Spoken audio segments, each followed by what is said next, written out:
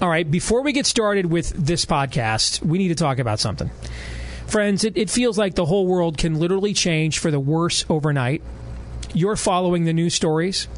With what's likely coming for our country, there is one thing you should do, and that's prepare. When you're more self-reliant, you're closer to freedom from any national crisis or job loss or economic downturn.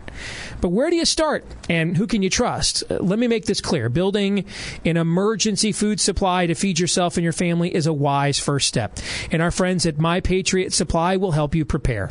Get 4 weeks emergency food supply for only $99, shipped free. That's 140 adult servings of easy-to-prepare food. Order today. 888-457-3453. 888-457-3453, or go online at preparewithcr.com. That's preparewithcr.com. Build your emergency food supply for only $99. Limit 2 units per caller.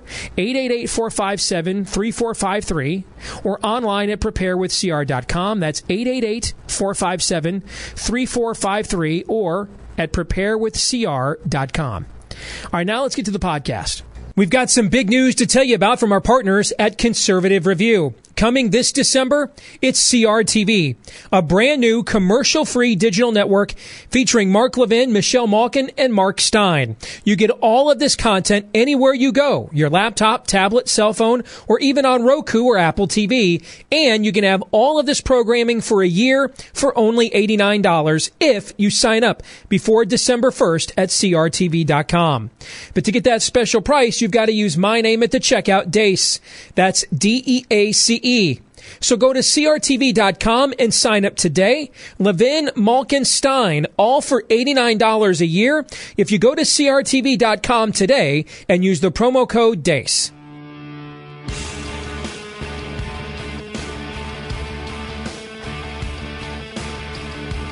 You are now about to witness the strength of knowledge. This is Steve Deace. Raising a banner of bold colors, no pale pastels. People should not be afraid of their governments. Governments should be afraid of their people. Our rights are inherent and essential, derived from our Maker. That is liberty. And liberty will reign in America. This is Steve Deace. And greetings. Happy Monday here on the Steve Deace Show, powered by Conservative Review. Here on the Salem Radio Network, of course, we've got a short week, as does everybody else, with it being the Thanksgiving holiday. In fact, today is the 396th anniversary of America's first governing document, the Mayflower Compact, which was done in the name of God for the, quote, advancement of the Christian religion, unquote, when the Pilgrims landed at Plymouth Rock. So this is a very important week in the legacy of America. Let's make sure we remember the reason for the season. Steve at stevedeace.com is the email address. That's DEACE. You can like us on Facebook and follow us on Twitter at Steve Deace Show. We'll bring in Aaron with some weekend news and views here in about 15 minutes, but I want to start tonight with the news, because I've been fascinated by watching the liberal media and the mainstream media. They're not always the same, by the way. I mean, to me, liberal media is flat out advocacy media. It's not slanted. It's advocacy. Mainstream media, to me, because most of it is performed by liberals, has some veneer of professionalism to it. You know, we like to rip on the New York Times, and almost every time we do, it's justified. But remember, they're the ones that broke the story of Hillary's email server. So that's an example of what I mean, in that there's some professionalism there, albeit it is slanted towards a liberal perspective, because most of the people that do the work, even the ones that do it professionally, are liberals. So I think we need to draw that distinction. I think we shouldn't conflate always mainstream media with liberal media. But I've been watching both of them over the last few days, and this picked up again over the weekend with the Sunday morning shows and the like, bemoaning the rise of so-called fake news. The irony here, of course, is rich. On one hand, Todd just rolled himself a fatty over there on the other side of the studio. The mere mention of this. The irony of this is dripping with richness, in fact. I remember being on a panel on MSNBC, or waiting to go on an MSNBC panel. And as we were waiting to go on, the segment ahead of us, it was the last night of Jon Stewart's The Daily Show. He was getting ready to tape his final show. And they did a 5-minute homage to Jon Stewart and his impact on the culture, on the news. That's fake news. It's not the news. Actually, it was a comedy show. In fact, as much of an impact as Jon Stewart had, and I believe his final show was the night of one of the first GOP primary debates. Stewart used to average, according to my research, between 1.2 and 1.9 million viewers. The GOP debate that night, because if I remember, that's why I was on an MSNBC panel. We were previewing the debate. The GOP debate that night had over 20 million viewers. So I'm sure he had an impact on people who, watch MSNBC, but really, it really wasn't that much of a cross-cultural impact. It was a liberal guy, very smart, funny liberal guy, and doing, liberal commentary for liberal viewers. But in the grand scheme of things, that's really not that many people. And it was fake news. But I find it curious that those on the left who think we have the authority as mere human beings to redefine reality, in fact, to redefine cornerstones of reality, now seem to be bemoaning the rise of fake news. These are the same people who tell us we can redefine when a human life begins. That if I don't want that life once it's begun, it's not a life, it's something else. It's an unviable tissue mass. It's a fetus. It's a lump of cells. It's unwanted. Yet they are bemoaning the rise of fake news. These are the same people who tell us there's 57 genders, that we can literally redefine the gender we were assigned with by our Creator at birth. We have the authority to do this. And yet they bemoan the rise of fake news. These are people who tell us we can redefine marriage,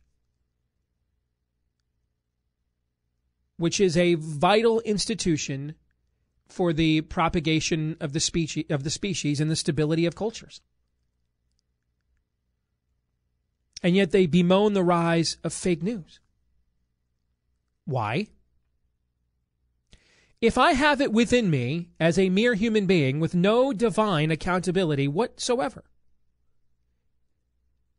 to redefine what it means to be alive, what it means to be married, and those two cornerstones are linked. Why? Because even still in our morally depraved state, what's the number one institution for creating human life? Marriage.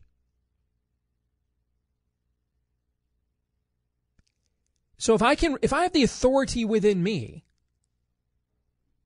that you on the left have granted me, with whatever authority you believe you have, to play God, to decide who gets to live and who does not, decide what is a life and what isn't, to decide what is my gender,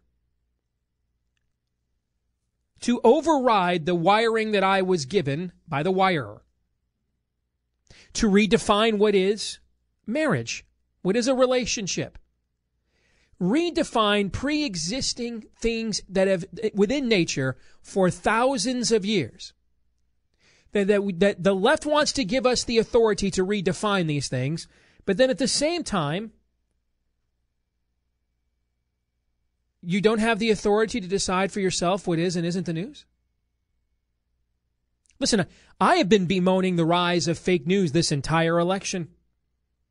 We saw it with these scam Trump sites, these clickbait sites that emerged like Red State Report, Red Nation Rising, Conservative Treehouse, Printly. These are all scam sites. Every last one of them are. All scams. And we went after these the entire election. But you know why I went after them? Because I believe in truth. Because I don't believe mere humans do have the authority to redefine facts, including your gender, what is a marriage, and what is a life. This is in accordance with my worldview. But I can't seem to understand why this is in accordance with theirs. If certain elements on the right have decided to adopt this postmodern imaginary thinking, where do you believe they learned it? You certainly didn't learn it from the likes of me. Where was this behavior learned? It was learned from you on the left. And your fake sciences. And your fake victimology. And your fake grievances. And your fake relationships. And your fake marriages. And your fake genders. And your fake redefinitions of life. So to you on the left, who are lamenting the rise of fake news, you know, the same people who watched Jon Stewart every week instead of going to church, hate the game, not the player. Enjoy your own reflection. We do see through a mirror darkly, do we not?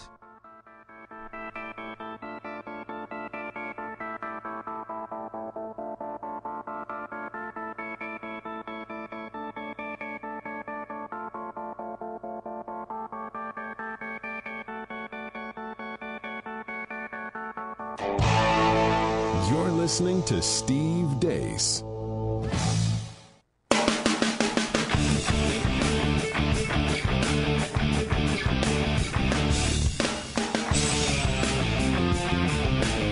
Trying to trick the libs with the truth. Hey, I'm not falling for that. It's Steve Deace. All right, let's get caught up on some of the other news that occurred over the weekend. It is Weekend News and Views, which we always start off with here on a Monday. Now, I tried to avoid this story all day yesterday. I was a good boy on social media because this is the dysfunctional relationship that we have with one another. Nonetheless, it is, without question, the top trending story of the weekend, so let's address it, Aaron. That's right. President-elect Donald Trump on Saturday said the cast of the hit Broadway show Hamilton. Now, have you ever heard of the show, Steve? I have heard of it, yes. You have heard of it. Hamilton was rude. In fact, a good friend of mine who just took a job in D.C. just took his son, who came to visit, just took his son to see it, and they loved it, in fact. Yeah. Really? Okay, interesting. I've heard a lot of good things about it. But anyway, this hit Broadway show Hamilton was rude, evidently, to White House Vice President-elect Mike Pence, and Trump said that he deserves an apology for being harassed. Trump tweeted, quote, "Our wonderful future VP Mike Pence was harassed last night at the theater by the cast of Hamilton, cameras blazing. This should not happen." He said in a tweet a few minutes later, quote, "The theater must always be a safe and special place. The cast of Hamilton was very rude last night to a very good man, Mike Pence. Apologize." End quote. Pence, the vice presidential-elect and a Republican, was also booed as he attended the show Friday night in New York. The cast had a message for Pence after the show was over and he was walking out saying, Quote, "We, sir, are the diverse America who are alarmed and anxious that your new administration will not protect us, our planet, our children, our parents, or defend us and uphold our inalienable rights, sir." End quote. Some audience members took to Twitter to report that the show was paused several times as the crowd booed Pence at certain lines of the show. Cast member Brandon Dixon was the one who delivered the message. The rich irony here is that there was a job posting for the cast of Hamilton that was specifically looking for colored people and specifically asked for white people not to apply. So there's that.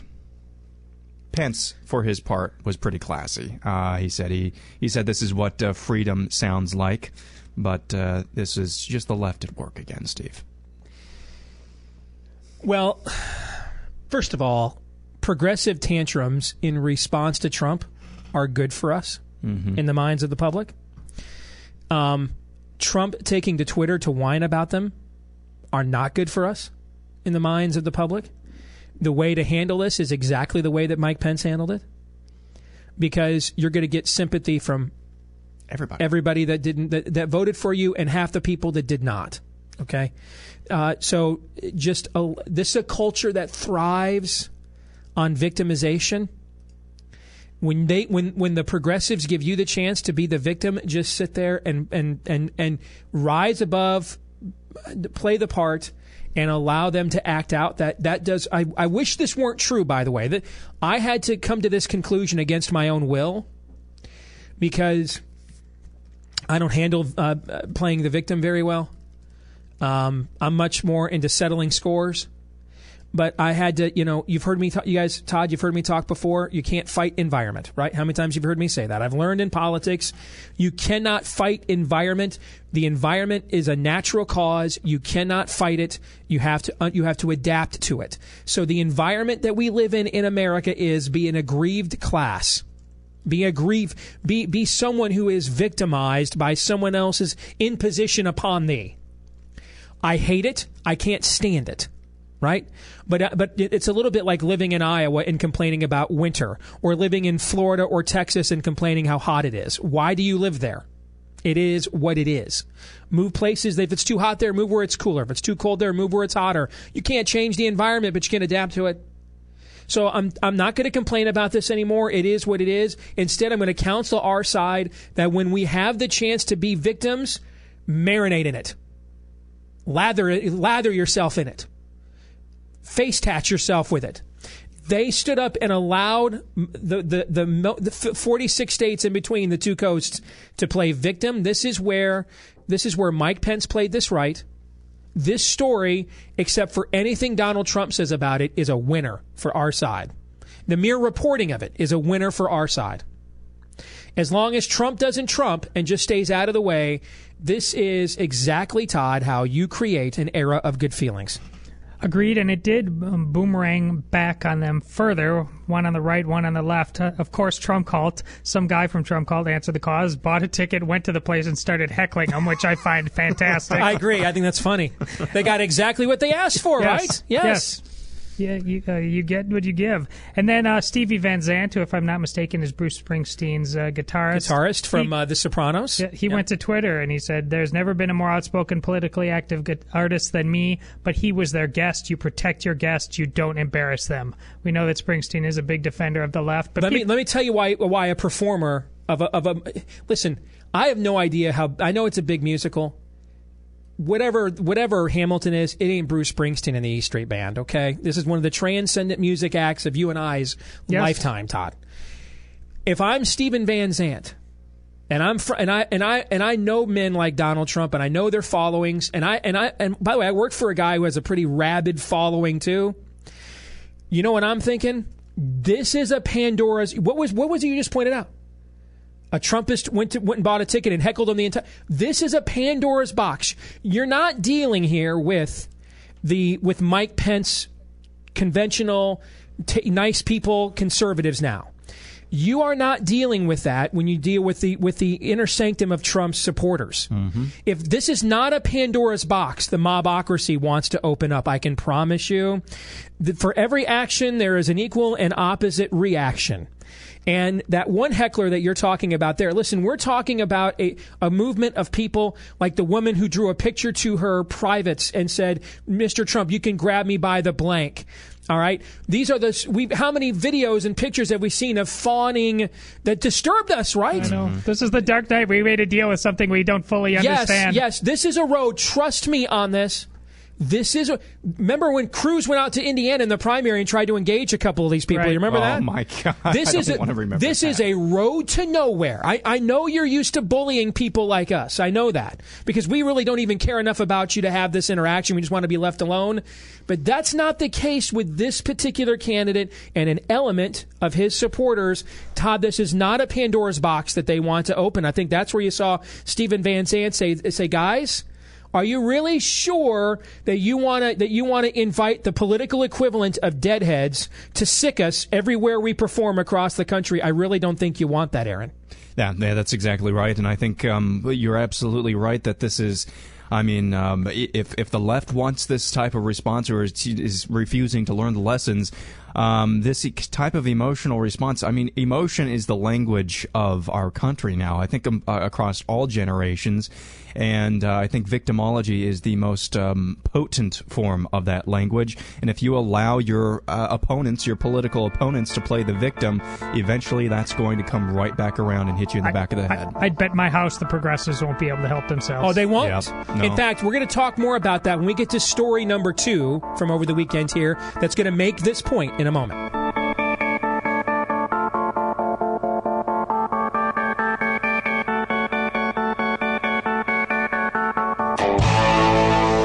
Listening to Steve Deace.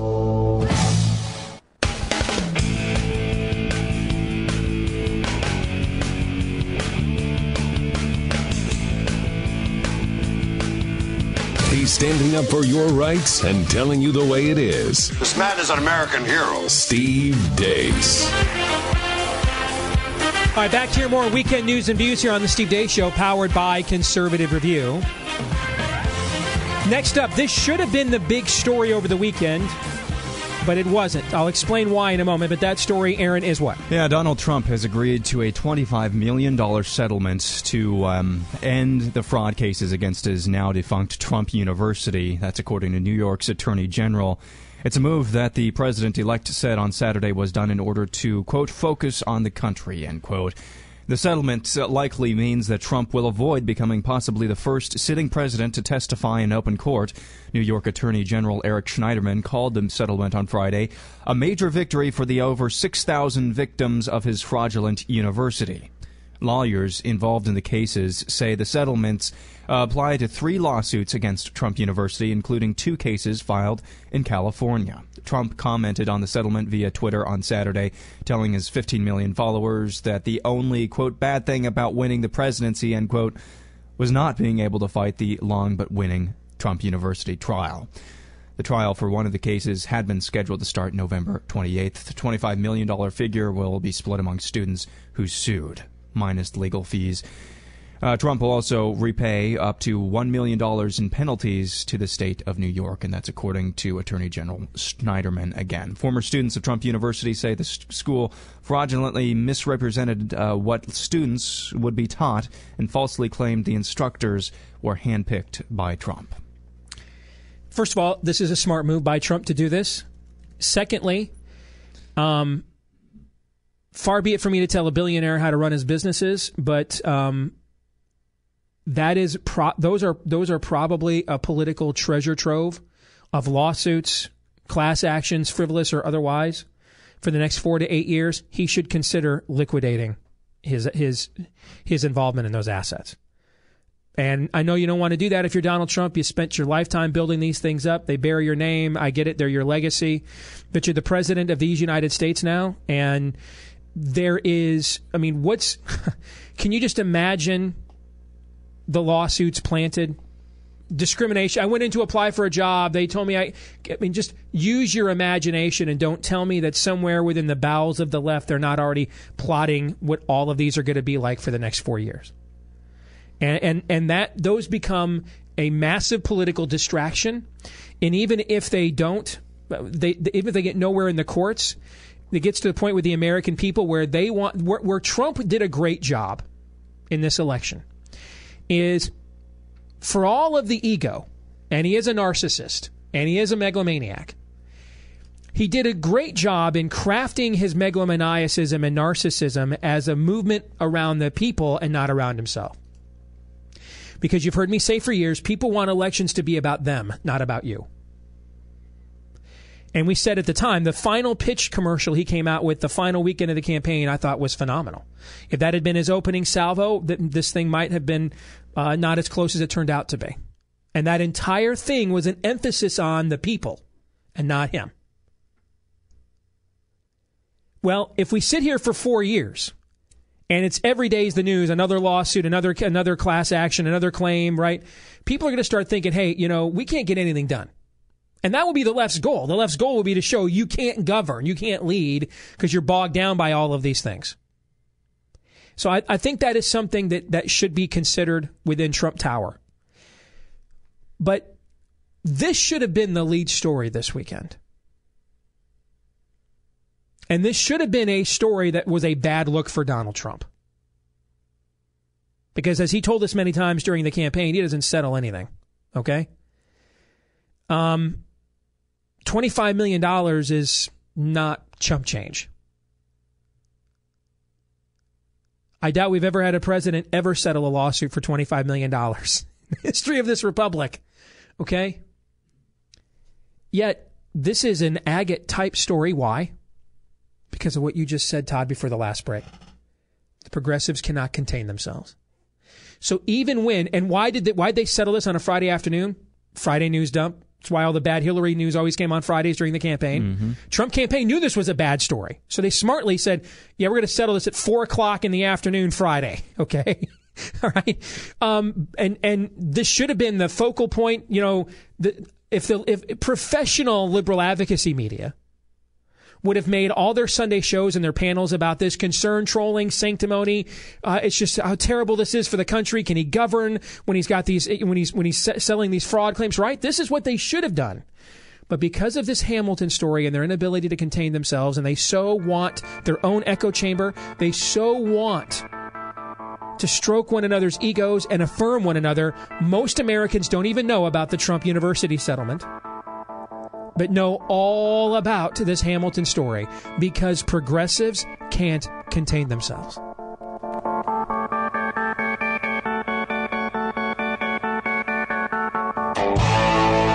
You're listening to Steve Deace. So what if I told you every phone call you make is helping to fund progressive causes and politicians like Planned Parenthood and Hillary Clinton?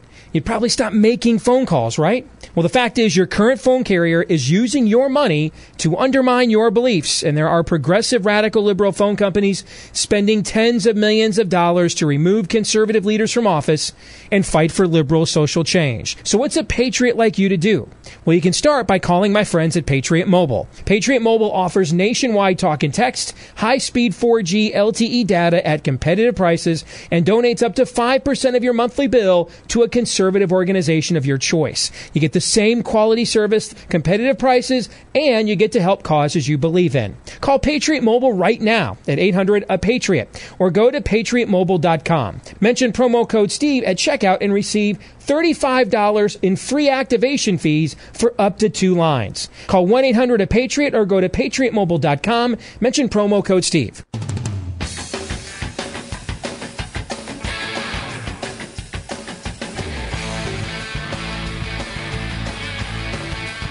Listening to it will make you feel American. Glory, glory, hallelujah. It's the Steve Deace Show. One more thing on what we were just talking about before we move on to the next story from over the weekend with some weekend news and views here on the Steve Deace Show. What I am just going to be fascinated by the next 4 years, just as some of you works in the media, and loves the framing of the debate and the science part of political science, is this is where we started our series this week, our look at or last week on Worldview Wednesday, lessons to learn from 2016. The things about Trump's ego that were cautionary tales during this campaign, I think now that he's in office, I think they all work to his advantage, provided he's not unhinged. Because he now has the biggest bully pulpit on the planet. And the first word of bully pulpit is what? Bully. Bully. Yeah. I mean, for a guy who everything in life is a nail and he's a hammer, this is a fully armed and operational battle station. And what's going to be fascinating to me is, a lot of these members of the press corps, they're used to George W. Bush. That was the last time we had a Republican in there. And for 8 years, for the most part, he was beyond classy to the opposition, gave quarter beyond even accommodation that he didn't have to. And then when things started to get rough towards the end of his 8 years, and Iraq started to go sour, what did we see? You went into a bunker and you set mumbling, Dick Cheney out there to bore everybody to death. And he's an easy figure for the left to throw out there as, as a Dark Lord type of a figure. They are now not going to face anything like what they're about to face for the next 4 years. And even though Reagan mastered the bully pulpit, his touch will be much defter than the one you will see from Donald Trump. And Trump understands that the media is his friend. Their goading, their histrionics, their hysteria, he needs that. That nothing keeps his bait. Trump right now has... You want to know what happened in Never Trump after you... It's not that Trump won. It's not it at all. I mean, he's out there today talking about how I can work with Chuck Schumer. He's a really smart guy. No, I don't think anybody sent Donald Trump there to work with Chuck Schumer. Anybody? Anybody listening to this show that voted for Donald Trump, did you send him there to work with Chuck Schumer? No, you did not. But just as we were talking a minute ago, the Trump University story, the settlement should have been the big story of the weekend because the progressives could not contain themselves. They were not. It's in the agate section. Never Trump people like myself are having a hard time expressing our concerns that are legit. That most of you, when you voted for Trump, you had these concerns as well, but you were, as my buddy Bob Vander Plaats likes to say, voting for an outcome, which is we got to kick the Marxists out. But right now, is your attention focused on Trump tweeting, I can work with Chuck Schumer, or watching how unhinged the left is and thinking to yourself, no.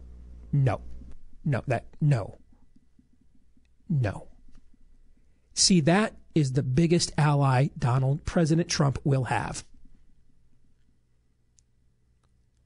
Pull the string, watch him go off, and this is where we as conservatives now, we have to be concerned about this. Because even though we're happy the Marxists are gone, Donald Trump, Todd, did not get a character transplant. And yes, I said on Friday, the early returns are promising. But eventually water reaches its level. The last thing we need to do is create an environment where this guy's success is not defined by advancing what we believe, but rather by being the object of the scorn of our opponents. That is exactly how he will not have a successful presidency from our viewpoint. Is if it's not about substance, but it's about, you know what, man, I love the way this guy hammers these people and drives them nuts. That's going to be a very difficult temptation to withstand for the next 4 years because he's masterful at this. He's better at this game than the left is. And it's the only game the left really has because they can't really win an argument on issue substance. So they have to win it this way. That's why they keep going back to it. And now they're up against that guy, when you go play basketball at the Y, the guy who never played organized basketball all of his life, so he doesn't play ball U man defense, but plays man U ball, and he fronts you 25 feet from the basket, and it totally throws you off because no one plays basketball this way. It's like every move you know and every fundamental you were taught doesn't suddenly work. And now you're like looking at, like, I don't know what to do with this. That, because there is a certain spectator aspect of this we're going to enjoy immensely the next 4 years. We're going to be rooting for him to do this because these people are so deserving of it. But we can't let that take the place of substantive governing, and that's going to be a very difficult temptation for our side to withstand. You described why I said on Friday when you asked on one of the, are you more or less pessimistic about Trump now that we've had a week to reflect on it? And I said, I'm more pessimistic because of us. And it's for the exact reason you said. This is a fun little bender we're on. I do admit it. But if we stay on it, then we're just a bunch of drunks. That's it. Right. We got to sober up. We got to have a plan. We got to have some fortitude. We got to knock down the things that need to be knocked down and then rebuild. But right now, a drunk is pretty darn good at knocking things down. But it's the rebuilding. It's the constitutionalism that gets a little tough. Yeah, I mean, even if you want to go drunk on the tears of the left in this country, I mean, they're already melting down. He hasn't done a darn thing, and he's made a few cabinet appointments. I mean, yes, we should not let that be our sole motivation, just wanting to see opponents just crumble and be completely depressed. And I know that would be tempting. But even if the way that will actually happen and continue to happen is if something of substance is accomplished in the future by Donald Trump and his administration. Case in point of what we were just talking about. Some of the latest numbers from this election have come in over the weekend. We'll give you the update on that here in a moment.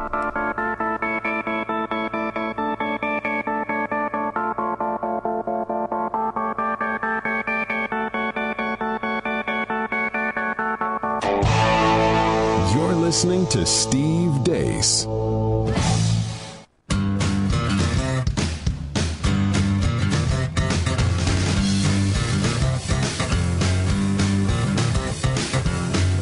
If you believe in lots of free handouts, this is probably not your show. What is it? Do you want more money? It's the Steve Deace Show.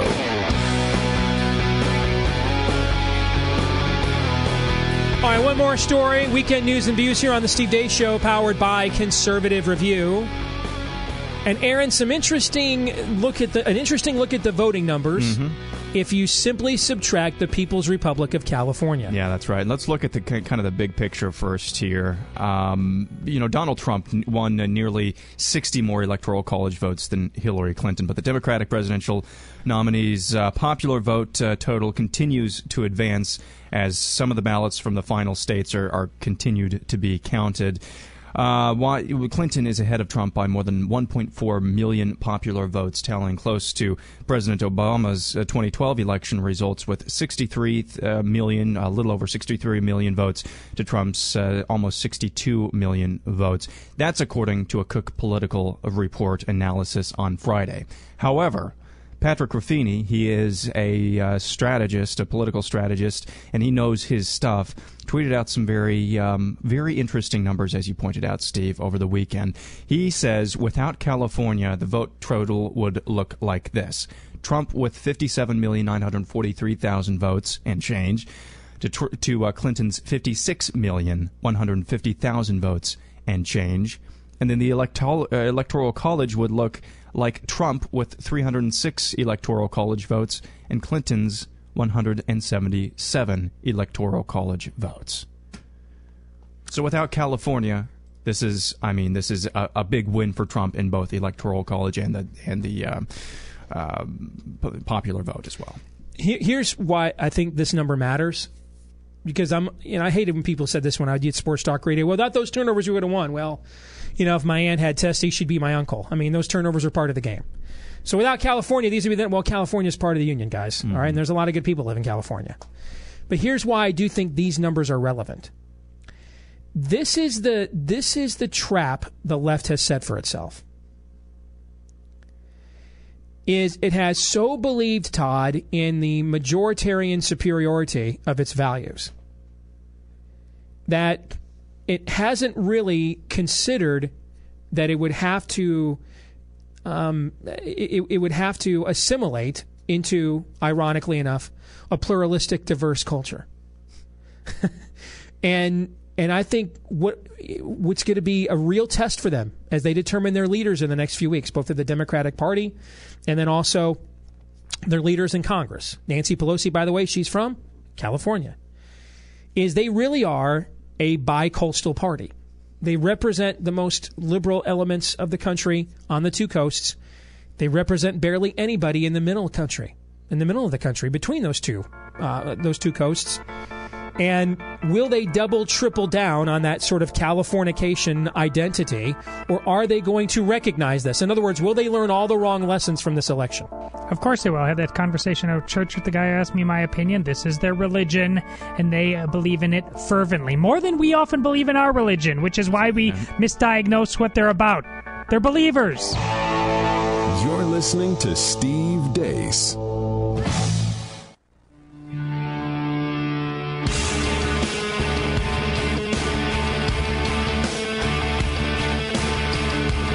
You are now about to witness the strength of knowledge. This is Steve Deace. Raising a banner of bold colors, no pale pastels. People should not be afraid of their governments. Governments should be afraid of their people. Our rights are inherent and essential, derived from our Maker. That is liberty. And liberty will reign in America. This is Steve Deace. Back with Hour 2 here at the Steve Deace Show on the Salem Radio Network, powered by Conservative Review. Don't forget, we love to know what you think about what we think. Steve at stevedeace.com is the email address. Last name spelled D-E-A-C-E. Like us on Facebook and follow us on Twitter at Steve Deace Show. It's a Monday, so we welcome in our good friend Bob Vander Plaats from the Family Leader. How are you, Bob? I'm doing well. Happy Thanksgiving to you. Same to you as well. We've got a short week, so we got a lot to get to. I want to begin by just getting your overall assessment of what we have seen out of the early days of the Trump transition. And I'm not going to ask anything. I'm not going to add any qualifiers or anything leading, but I just want to get your visceral reaction to what we have seen thus far. Well, first of all, I don't think we've talked since election night, have we? Or have we had a show since election night? No, not on the air. Yeah, the first thing that I would say is I really believe, as all the experts were wrong, and the only thing I attribute it to is that, you know, God granted us a reprieve. And I believe more Mr. Trump understands that, you know, he probably didn't win this thing, but God granted a reprieve, and he gets to be the vessel in which to lead the presidency. I think then it takes on a whole different mantra, almost a Ronald Reagan, like after I get shot, all the days I have left, all the days I lead now are for God. And I believe that would be awesome if that was embraced by Mr. Trump. And quite frankly, that's my prayer for him. I would say in regards to the times that what we've seen since that time is I do think Mr. Trump needs to have his Twitter taken away.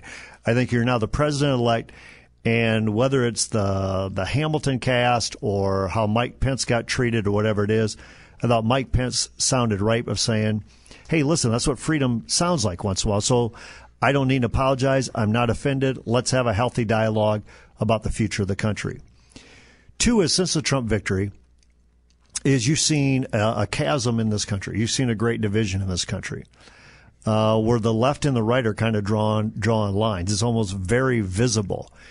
And I think it's going to take a lot from President Trump to basically not sacrifice the principles you have for your leadership, but to say bring people together around your leadership versus continuing a divided and a divisive America. I think that is something, at least a huge flag of caution that I would raise. That's not leadership, and we need to be bringing people together. In regards to people that he's been appointing, Steve Bannon, I think Steve Bannon, he feels a lot of loyalty to for what Steve did in that campaign. And I think Bannon, from what I was told by one peer saying, maybe we should be thankful Bannon is there. Not that we embrace what Bannon says all the time or some of his viewpoints and all that, but he is fighting for conservatives to be appointed. That may be one.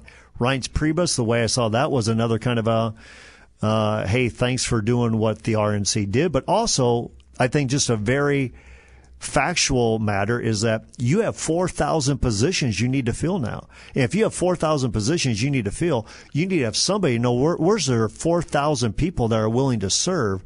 Because although it might be pretty heady to say I'm going to Washington, D.C. or I'm serving in the administration, that is a 24/7 job that makes you leave a career, makes you leave a family, makes you leave everything to do that. Not everybody's willing and able to do that.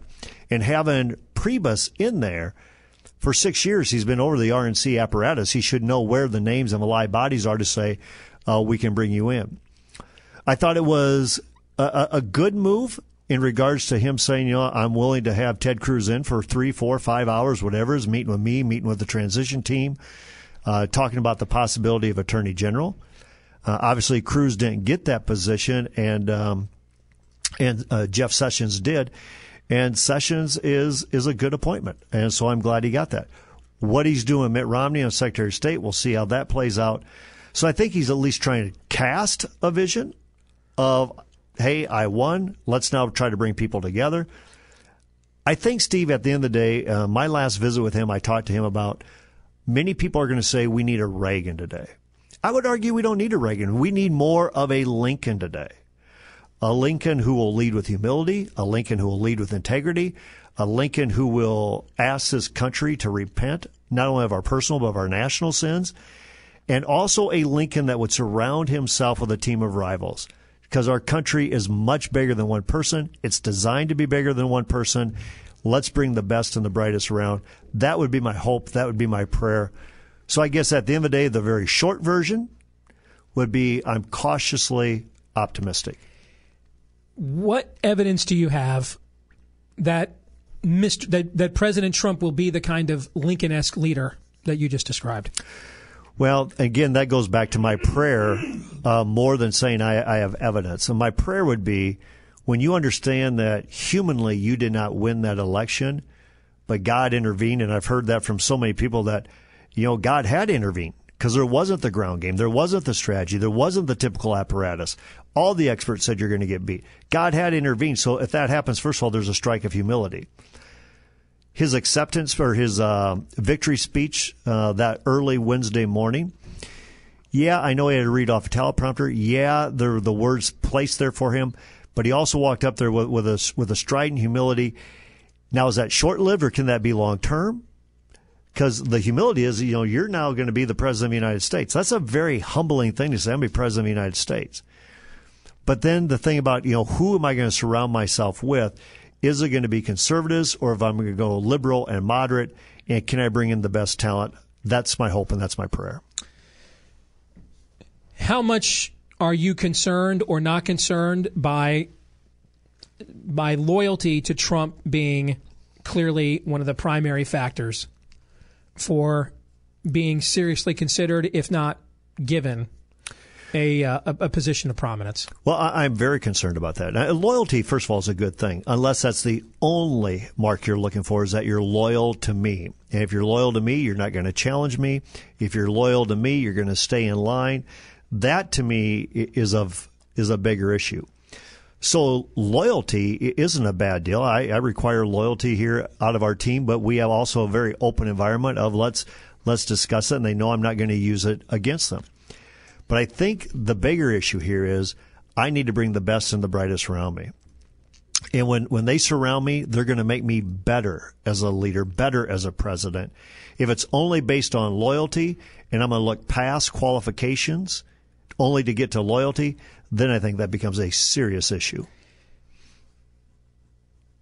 The network of people you have that you talk to around the country, are any of them concerned at all about Steve Bannon?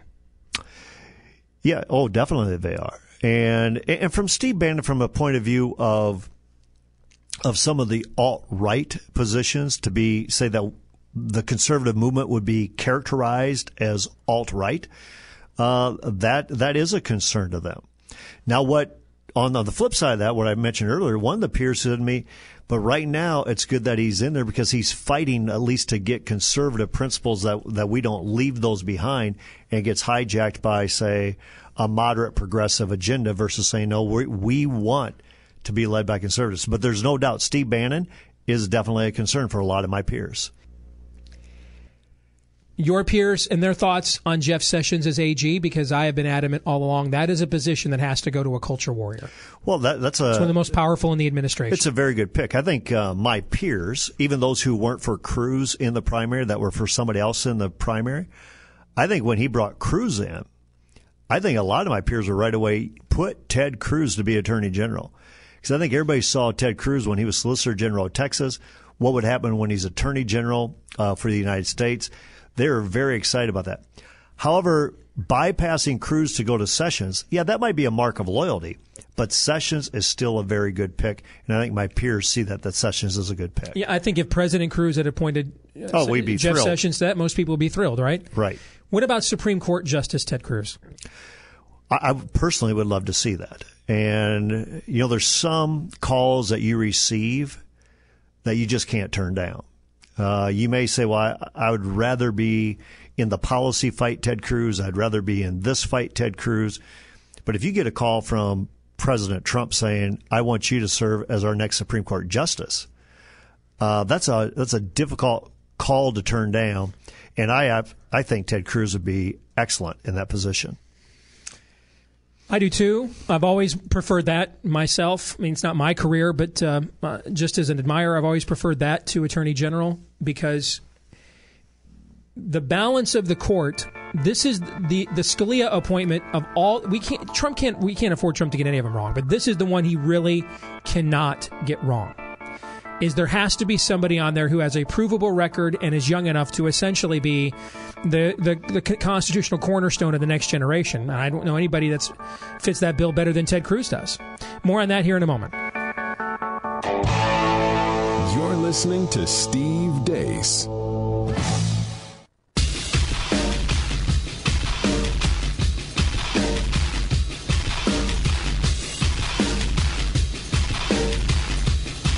Wake up, America, before it's too late. The Steve Deace Show. All right, back here with Bob Vander Plaats of the Family Leader. So, Bob, I think personnel is always policy anyway. But I think in this administration, you're dealing with somebody who is not familiar and has spent most of his life uninterested with the minutia of governing. And I think the people that run these departments are going to have, unless they blow it, I think they're going to have extraordinary power, unprecedented unilateral authority, and essentially be told, just give me the budget report, make sure we're meeting a nut, and if we are, then this is your little fiefdom. You agree or disagree with that? I really agree with that. And I think they're going to have extraordinary authority. They're going to have extraordinary anonymity. I do think maybe the one person that they're going to be held responsible to, probably more than others, is probably going to be Mike Pence. Mike Pence does know what governing's about, being a governor of the state of Indiana, and before that a congressman. And we'll see what kind of power President Trump gives to Vice President Mike Pence. You mentioned Bannon and the role that he's going to play. And how influential is he? I want to spend some time this hour. The Hollywood Reporter has a feature on him, and he spoke to them. Why he chose to speak to them after the election and no one else is beyond me. I don't know. Conservative Review would be a better choice. Yeah, it's kind of an odd, match, but okay, we'll go with it. But he gave them an exclusive interview after the election. Just for the record, Steve, at least I can say this. My guess is you can say this. Of all the media outlets that have contacted me to get my opinion or insight on anything, and I've been the Huffington Post and others, the Hollywood Reporter has never called the Family Agreed. Leader. I've never gotten a call from them either. And have you ever met Bannon? I've met him once, but not in any tangible way. He was in Pella, Iowa with Sarah Palin, releasing Sarah's movie. So it was about 4 years ago. Right. I think I've met him once. He's interviewed me on Breitbart Radio a couple times, and I didn't know about any of this stuff at that time. I didn't know about any of it. Probably because people I know like Ben Shapiro and Dana Lash were still associated with Breitbart then, and it wasn't until after they left that a lot of the stuff that we've heard about now has started to come out. It's amazing when you get this kind of position what comes out. Well, I think that if you're going to give if a guy who is largely a blank slate to most Americans, if he's going to be the chief strategist of the most powerful person in the world, I think we ought to know more about him, don't you? Exactly. All right, so I want to share this article, and then I want to get everybody's reaction to it. This is from Michael Wolff at The Hollywood Reporter. He writes, in late summer when I went up to see Steve Bannon, then recently named CEO of the Donald Trump presidential campaign, in his office at Trump Tower, New York, he outlined a preposterous-sounding scenario. Trump, he said, would do surprisingly well among women, Hispanics, and African Americans, in addition to working men, and hence take Florida, Ohio, Pennsylvania, and Michigan, and therefore win the election. On November 15th, when I went back to Trump Tower, Bannon, promoted by the president-elect to chief strategist for the incoming administration, and by the media as the official symbol of all things hateful and virulent about the coming Trump presidency, said, as matter-of-factly as when he first sketched it out for me, I told you so. The liberal firewall against Trump was, most of all, the belief that the Republican contender was too disorganized, outlandish, and lacking in nuance to run a proper political campaign. That view was only confirmed when Bannon, editor of the outlandish Breitbart News Network, took over the campaign in August. Now, Bannon is arguably the most powerful person on the new White House team, embodying more than anyone the liberals' awful existential pain and fury. How did someone so wrong, not just wrong, but inappropriate, unfit, and loathsome, according to the New York Times, get it so spot on right? In these dark days for Democrats, Bannon has become their blackest hole. Darkness is good, says Bannon, who amid the suits surrounding him at Trump Tower looks like a graduate student in his T-shirt, open button-down, and tatty blue blazer, albeit a 62-year-old grad student. Dick Cheney, Darth Vader, Satan. That's power. It only helps us when they, and I believe by they he means liberals and media already promoting calls for his ouster, get it wrong, when they're blind to who we are and what we are doing. On that precise point, the New York Times, in a widely circulated article, will describe this day at Trump Tower as a scene of disarray for the transition team. In fact, when I'm here, it's all hands-on. Mike Pence, the vice president-elect and transition chief, and Reince Priebus, the new chief of staff, shuttling between full conference rooms. Jared Kushner, Trump's son-in-law, and by many accounts, his closest advisor, conferring in the halls. Senator Jeff Sessions in and out of meetings on the transition team floor. Rudy Giuliani upstairs with Trump, overheard, is the boss meeting with Rudy or just shooting the breeze? And Bannon with a long line of men and women outside his corner office. If this is disarray, it's peculiar focused and organized kind. It's the Bannon theme, the myopia of the media, that it tells only the story it confirms as its own view, that in the end was incapable of seeing an alternative outcome and of making a true risk assessment of the political variables, reaffirming the Hillary Clinton campaign's own political myopia. This defines the parallel realities in which liberals, in their view of themselves, represent a morally superior character, and Bannon, immortalized on Twitter as a white nationalist, racist, anti-Semite thug, is the ultimate depravity of Trumpism. The focus on Bannon, if not necessarily the description, is right. He's the man with the idea. If Trumpism is to represent something intellectually and historically coherent, it's Bannon's job to make it so. In this, he could not be a less reassuring or more confusing figure to liberals. Fiercely intelligent and yet reflexively drawn to the inverse of every liberal assumption and sacred and shibboleth. We'll go with that term. That's easier. A working class kid, he enlists in the Navy after high school, gets a degree from Virginia Tech, then Georgetown, then Harvard Business School.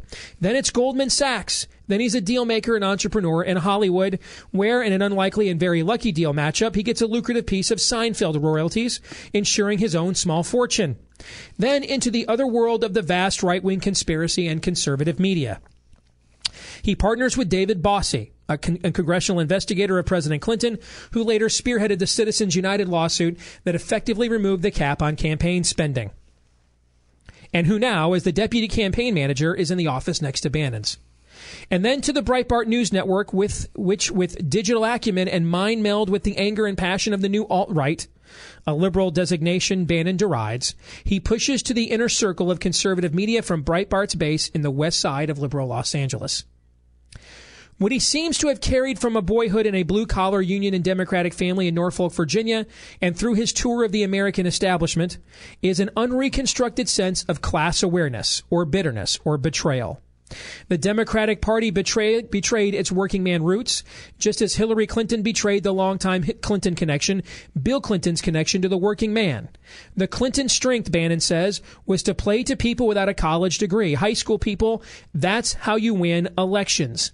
And likewise, the Republican Party would come to betray its working man constituency forged under Reagan.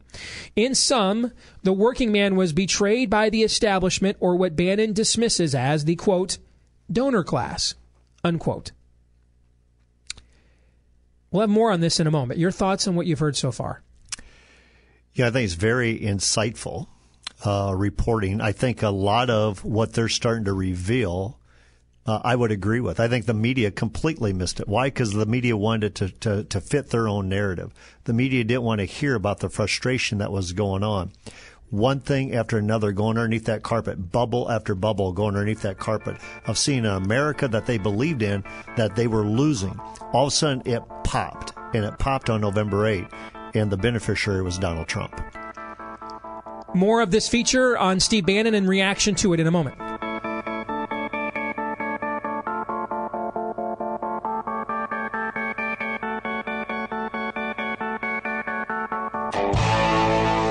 Listening to Steve Deace.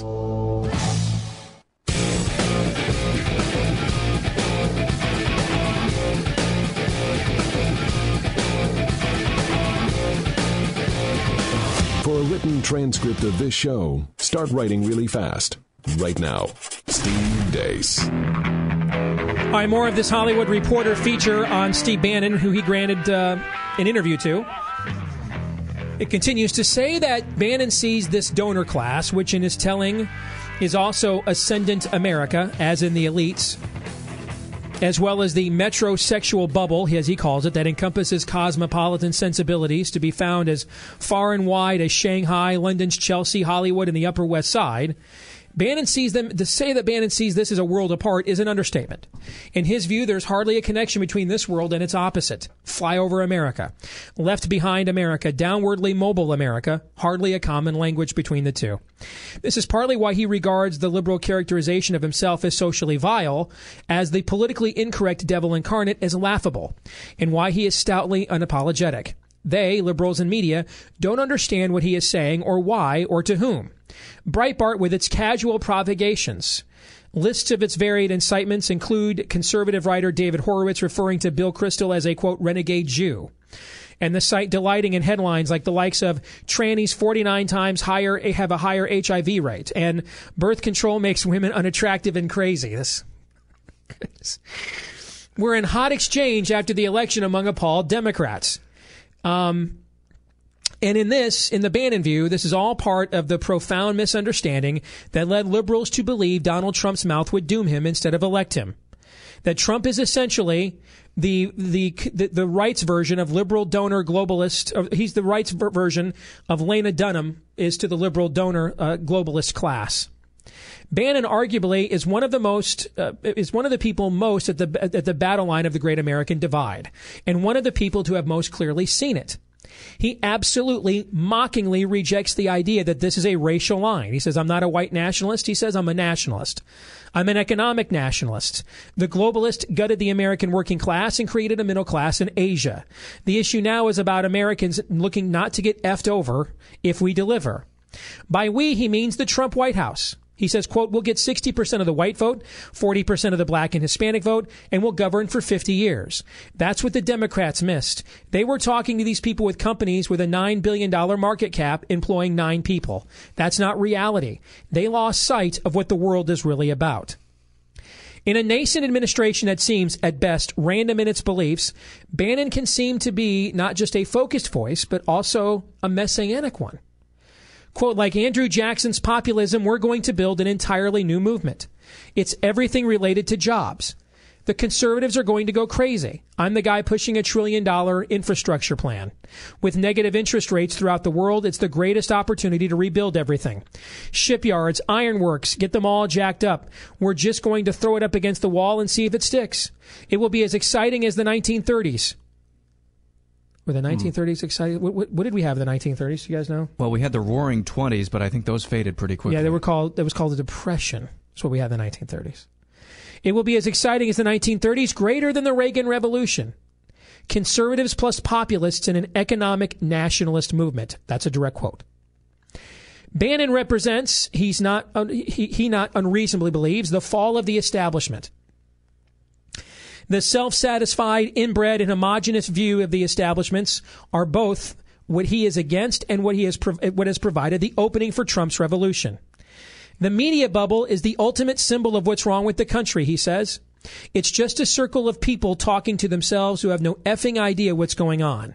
If the New York Times didn't exist, CNN and MSNBC would be a test pattern. The Huffington Post and everything else is predicated on the New York Times. It's a closed circle of information from which Hillary Clinton got all of her info and her confidence. That was our opening. At the moment as we talk, there's a knock on the door to Bannon's office. A temporary, impersonal, middle-level executive space with a hodgepodge of chairs for constant impromptu meetings. Senator Ted Cruz, once the Republican firebrand, now quite a small and unassuming figure, has been waiting patiently for a chat, and Bannon excuses himself for a short while. It is clear when we return to our conversation that it is not just the liberal establishment that Bannon feels he has triumphed over, but the conservative one too. Not least of all, Fox News and its owners, the Murdochs. They got it more wrong than anybody, he says. Rupert is a globalist and never understood Trump. To him, Trump is a radical. Now they'll go centrist and build the network around Megyn Kelly. Bannon recounts with no small irony that when Breitbart attacked Kelly after her challenges to Trump in the initial GOP debate, Fox News chief Roger Ailes, whom Bannon describes as an important mentor and who Kelly's accusations of sexual harassment would help topple in July, called to defend her. Bannon said he warned Ailes that Kelly would be out to eventually get him too. All right, we're up against a break. Let me stop right there. Your thoughts so far? Well, first of all, I think it's very insightful. I think it's insightful reading. Matter of fact, I would encourage the listeners to read this for themselves, because what Bannon, whether you agree with him or disagree with him, he is basically peeling the onion back and saying, take a hard look at what we saw. We'll come back with the conclusion of this feature on Steve Bannon, who is now one of the most powerful people in America, next.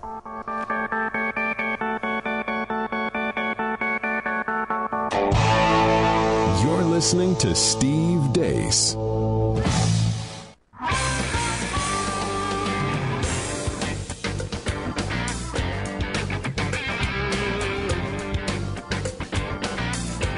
You can take the scraps the Democrats want to give you. But I like it here. They let me eat anything that falls on the floor. Or you can work for more. This is the Steve Deace Show. All right, let's get to the conclusion of this Hollywood Reporter feature on Steve Bannon. When Bannon took over the campaign from Paul Manafort, there were many in the Trump circle who had resigned themselves to the inevitability of the candidate listening to no one. But here, too, was a Bannon insight. When the campaign seemed most in free-fall or disarray, it was perhaps most on target. While Clinton was largely absent from the campaign trail and concentrating on courting her donors, Trump, even after the leak of the grab-them-by-the-you-know-what audio, was speaking to ever-growing crowds of 35 to 40,000 people. He gets it. He gets it intuitively, says Bannon, perhaps still surprised he has found such an ideal vessel. Quote, "You have probably the greatest orator since William Jennings Bryan, coupled with an economic populist message and two political parties that are so owned by the donors they don't speak to their audience, but he speaks in a non-political vernacular. He communicates with these people in a very visceral way. Nobody in the Democratic Party listened to his speeches, so they had no idea he was delivering such a compelling and powerful economic message. He shows up 3.5 hours late to Michigan at 1 a.m. and we have 35,000 people waiting in the cold. When they got Clinton off the donor circuit, she went to Temple University and drew 400 kids. Indeed, during the worst days of the campaign, even down to the last day when most in Trump land thought only a miracle would save them, Bannon says, quote, "I knew that she couldn't close. They outspent us 10-1, had 10 times more people, and had all the media with them, but I kept saying it doesn't matter. They got it all wrong. We've got this locked," unquote. Bannon now becomes part of a two-headed White House political structure with Reince Priebus, in and out of Bannon's office as we talk. As chief of staff, in charge of making the trains run on time, reporting to the president, and Bannon is chief strategist in charge of vision, goals, narrative, and plan of attack, reporting to the president too. Add to this the ambitions and whims of the president himself and the novel circumstance of one who has never held elected office, the agenda of his highly influential family and the end runs of a party significant parts of which were opposed to him, and you have quite a complex court that Bannon will have to finesse to realize his reign of the working man and $1 trillion in new spending. Quote, I am, he says with relish, Thomas Cromwell in the court of the Tudors, unquote. For people that don't know that historical reference, Thomas Cromwell was the Protestant reformer who embedded himself into King Henry VIII's court and used the king wanting his divorce from Catherine of Aragon that the Pope would not grant. He used that as the means by which to convert Henry VIII temporarily towards Protestantism and thus the establishment of the Church of England, its own religion predicated around essentially what Henry VIII thinks. So that's what that is a reference to. I want to get everybody's reaction to this. And he's calling himself that? Yes. I have no good things to say. This guy... Essentially, Thomas Cromwell replaced Sir Thomas More, who was Henry VIII's Catholic mentor as a child, and Cromwell then became his spiritual mentor as an adult king. Listen, it is remarkable that there was no discernible drop in the gender vote or the Hispanic vote. It is remarkable. And you said last week, I believe, that this is equivalent of putting it all, you going to Vegas and betting it all on black. Yeah, this was not lightning in a bottle. Yes, this is the plant closed. They gave you your last check and you went to Vegas and bet it all on black to stay home, to avoid homelessness. Follow Bannon at your own peril. This is not a movement. What this movement amounted to was 2 million fewer votes than Mitt Romney. And that, and then with Hillary's 7 million fewer votes, you have what we got. That is not sustainable unless you learn to govern and win back the never-Trump conservatives who, when you look issue by issue by issue, all your anger and emotion, ultimately when it comes down to the issues, and if people are honest, they want to do the things that never-Trump wants to do. They want to do the things that men like you, Bob, want to do. And I weep for a country that is full of folks that want to follow Steve Bannon into a burning building. Follow at your own peril. Todd, Bob, your reaction. Well, very interesting. Just listening to Todd. When I'm looking at more from a campaign strategy. First of all, because there's a lot of things he said in there that I believe he's right on. Now, his conclusions might be off, especially saying, okay, this is who I am inside of this orbit now. But some of the things that he saw, he's exactly right. The Democrats didn't take Detroit seriously. You have all closing factories. You left behind these type of people. And is there angst built up? There was angst built up.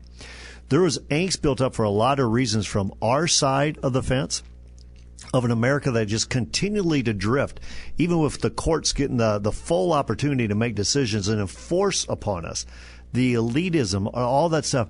And he tapped into that into both sides.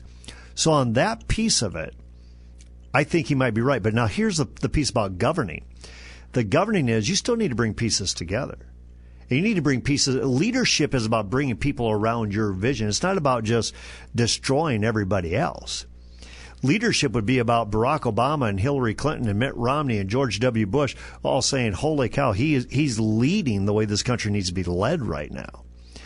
And so to me, and that's where I say my hope and my prayer is that if you really believe that God intervened, which I believe, I mean, the church showed up like never before. That's one thing he never talks about is the church showing up like never before, the people of faith showing up like never before. It is very clear from this, there is no spiritual component to Steve Bannon's worldview on any level. But even if there's no spiritual component to Steve Bannon's worldview, Karl Rove fully understood it was marriage amendments in 2004 that delivered George W. Bush to victory.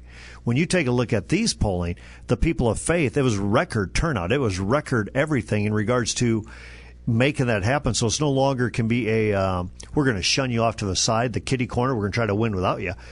This happened. Or does it say that they understand that the people of faith can be manipulated? And I think what it is that the people of faith, just like every other American, they were fed up with a lot of emotion. Remember, I said this, several months in a row.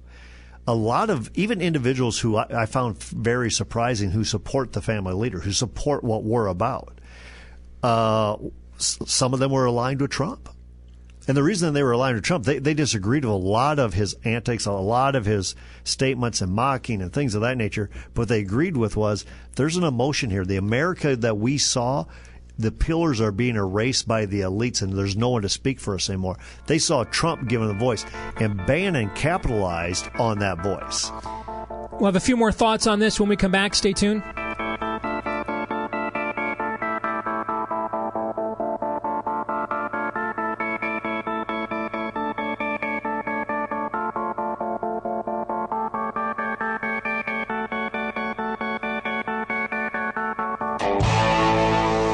Listening to Steve Deace.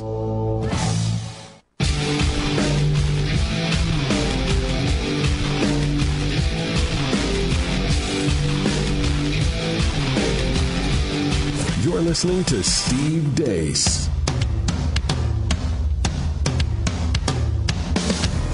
All right, back to wrap it up here with Bob Vander Plaats in hour two. Aaron, your quick thoughts on this feature on Steve Bannon and his own thoughts, which he shares candidly in this article. There's nothing that screamed American exceptionalism out of that. There's some stuff along the lines of what you were saying, Bob, that what he said, there were a few things that he said that were absolutely right. But I think this is perhaps what you get when you ask for your own type of Barack Obama on your side, which is something that we've compared it to, and I need to be careful with that, I know, because this is early on and things look good. But you get people like Steve Bannon who's just basically saying, hey, I have power.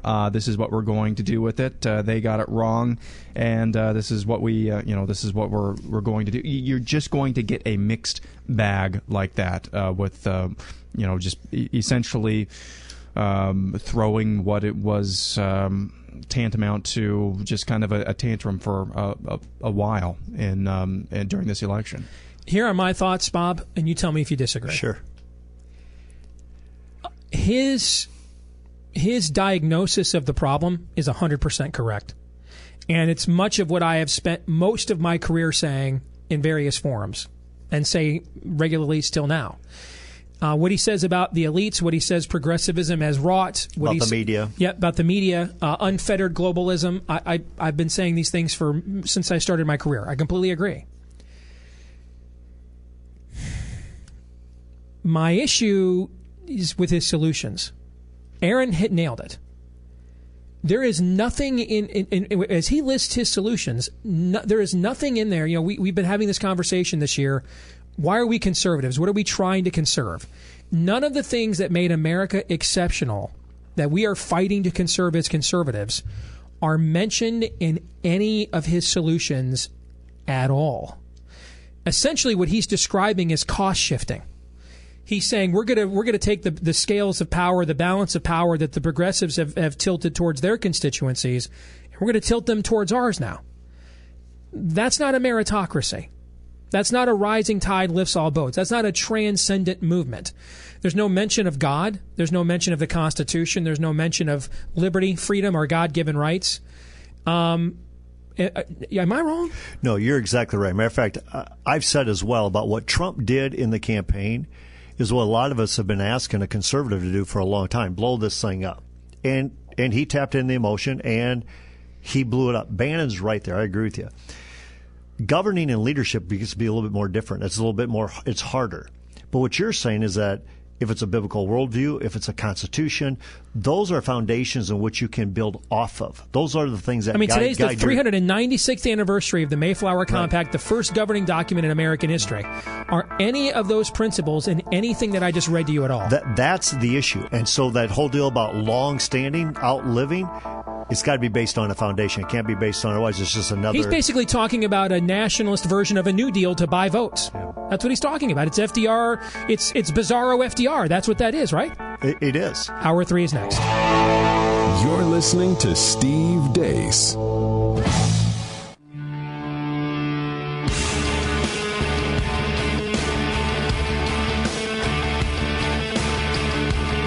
are now about to witness the strength of knowledge. This is Steve Deace. Raising a banner of bold colors, no pale pastels. People should not be afraid of their governments. Governments should be afraid of their people. Our rights are inherent and essential, derived from our Maker.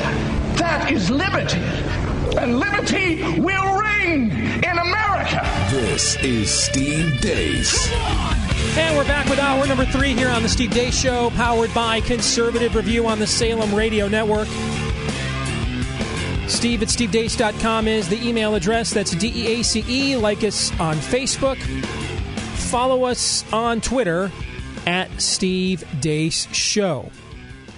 Coming up, we'll get you caught up on some of the headlines that we missed earlier in the program. Also, we'll play a little buy, sell, or hold. But first, it's time for 3 questions. We all have questions. Who am I? Why am I here? Where am I going? Who am I? A search and a question of identity. Why am I here? A question of meaning and purpose. Where am I going? Question of destiny. Some better than others. What sort of morality or proto-morality would you expect to find in a chimpanzee troop?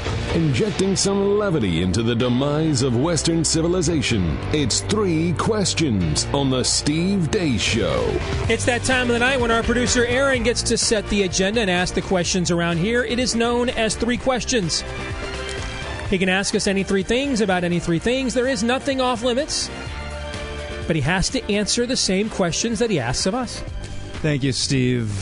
First question. Will the left ever truly self-destruct to the point where they won't be able to come back to full strength? Or will they always exist in some form in every culture around the world? Well, I think this viewpoint will always exist to some point, because whether we call it Marxism, progressivism, whatever you want to call it, it begins with the premise that human beings can be God. That human beings are basically good, are progressing to things that are even better in their inherent goodness, and therefore are empowered to redefine fundamentals of human existence. This has always existed.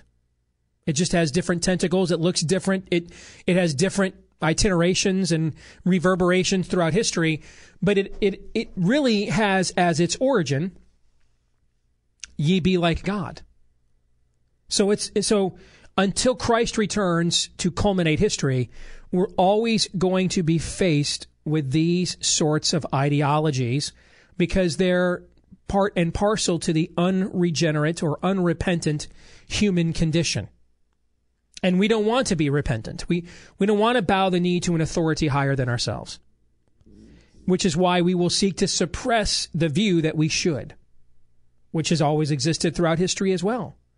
So I think that this is just the long arc of history, Todd. It just so happens to be the speck of that arc that we live in today, and so it's known by this particular brand or model. But, a lot of people thought this particular brand of what I'm describing, this humanistic philosophy, a lot of people thought, when the Soviet Union fell and the wall came down in Berlin, a lot of people thought that was the end of it. And all we did was see that we had long ago imported this into our own academia. And now we're having the same arguments on the nightly news in America that we used to have with the Politburo when you and I were kids, right? So humanistic philosophy is always going to exist until history reaches its culmination.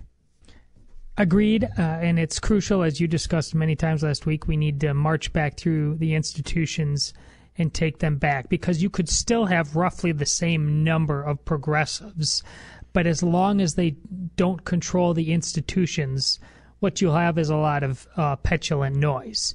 You won't have people who, and these are not, these are not people capable of bullying you one-on-one.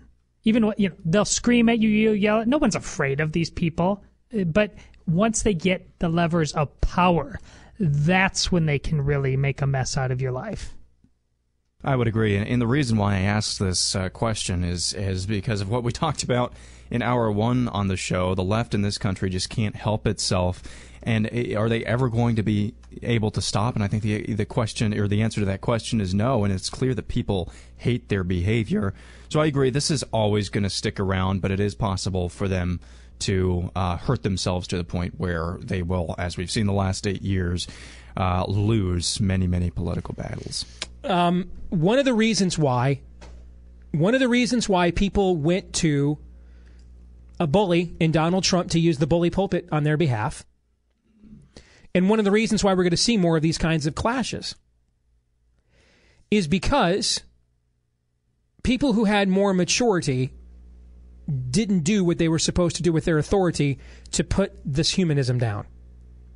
We elected too many legislators, too many congressmen who handed them blank checks from the public trough, from the public treasury. We funded and subsidized their re-education camps and brainwashing of our kids. This is how the game is played, Steve. And that's what they said to people like you and me when we said, I don't want you to yell and scream at these people. I don't even support that. I just do your job. That's what they told us. The adults were not willing to rein in the children. And you go back to the very beginning of this election, before anybody thought Trump was serious about running, and before you guys even came to work here, and in the months and 2 years leading up to when the primary really began, I drew this analogy that I thought a lot of America was like the town in a Clint Eastwood spaghetti western. And they would prefer that the sheriff look and sound like Gary Cooper. That the sheriff that they all rally behind to save the one-horse town, to throw the banditos out, they would prefer he would look and sound like Gary Cooper. But it's very obvious that the sheriffs that look and sound like Gary Cooper will not do the job. So they're going to go get the guy with there's 5 o'clock shadow, and then there's 9 o'clock shadow, and the self-rolled cheap cigar out of the side of his mouth. And he looks like he showered maybe last month. In other words, they're going to go get Clint Eastwood's character, the anti-hero, because the Gary Cooper nice guy, who they would prefer to be the symbol of the town, to be the symbol of the law and order, he doesn't have it in him to do the job. So they will go get the guy from the fire up the music from Sergio Leone. All right, and they know that Clint Eastwood, that anti-hero is going to, the collateral damage will be great. And they know the body count will be higher than they can stomach. But they also know that when they emerge from their spider holes, everybody's dead. They're all dead, and they can at least start over again in rebuilding the town. Get the analogy? Yes. Now, I sort of viewed Ted Cruz as that person. But that's essentially what this election turned out to be. People said that's why they didn't care about. That's why I'm not sure if the Billy Bush video and all that Oppo research had it really come out in the primary. I don't know that it would have made a difference. It didn't make a difference in the general. Because it did make a difference in the general with a far more skeptical electorate that's wider. You're right. Because I think by that point in time, it was clear that's what the electorate wanted, and Trump had met that brand. He was going to be the Clint Eastwood guy that was going to come in, and yes, you're not comfortable with it. You know he's going to say things you're not happy with, but when you come out from under the bunker, everyone's dead. And at least that means you can start over. And you got a chance. And I think that's where a lot of people are at right now. Well said. Is there a sermon that stands out to you as the best sermon you've ever heard? Or homily, as the case may be? I mean, this is an easy one for me. I can name several, but the one that will stick with me the rest of my life was Promise Keepers 2003, Kemper Arena in Kansas City. And the first message that was given there before the altar call was by a guy named Joe White. And I have almost the entire thing encapsulated in my mind. It's what God used to essentially break me. So for me, that is probably going to always rank number one. I don't think I have a specific one, but they happen rarely these days, at least in my experience. The ones that truly you look around and they're making people shift in their seats. You know, the you don't discuss religion and politics at the table one. I'm Catholic. We know that by now. And unfortunately, we spend a lot of time pulling punches. But when they come out and bring out the big guns and just say, as for this, no, I'm with you. When I lived in the Twin Cities, I went to Bethlehem Baptist Church for a season, and of course, the pastor back then was John Piper, and got to hear a lot of really good sermons from him. But the guy who succeeded him, Jason Meyer, gave his very first Sanctity of Life Sunday sermon was about the gospel of life in a culture of death. And I remember him talking about our culture and the way that it's going, to the point where our culture has bought this lie and has become so desensitized to what it has done to children that it will eventually kill or abort or just get rid of any slight deformity or any slight offness with any children, to the point where Christians in our culture will be the only people who actually care for and will love children with disabilities or special needs kids. And that, for some reason, that really stood out to me. Not enough time for question number 3. I'm sorry. Well, we promised people 3. We will get to it. So we'll get to it when we come back. You're listening to Steve Deace.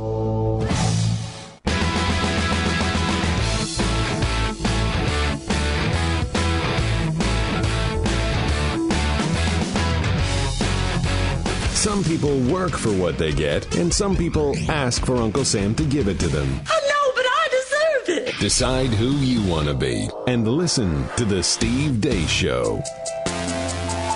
All right, we promised people 3 questions. We ran out of time, Aaron, so quickly, question number 3 is? Normally, of course, we're not a fan of banning things, but if you had to pick a fashion trend that needs to go away, what would it be?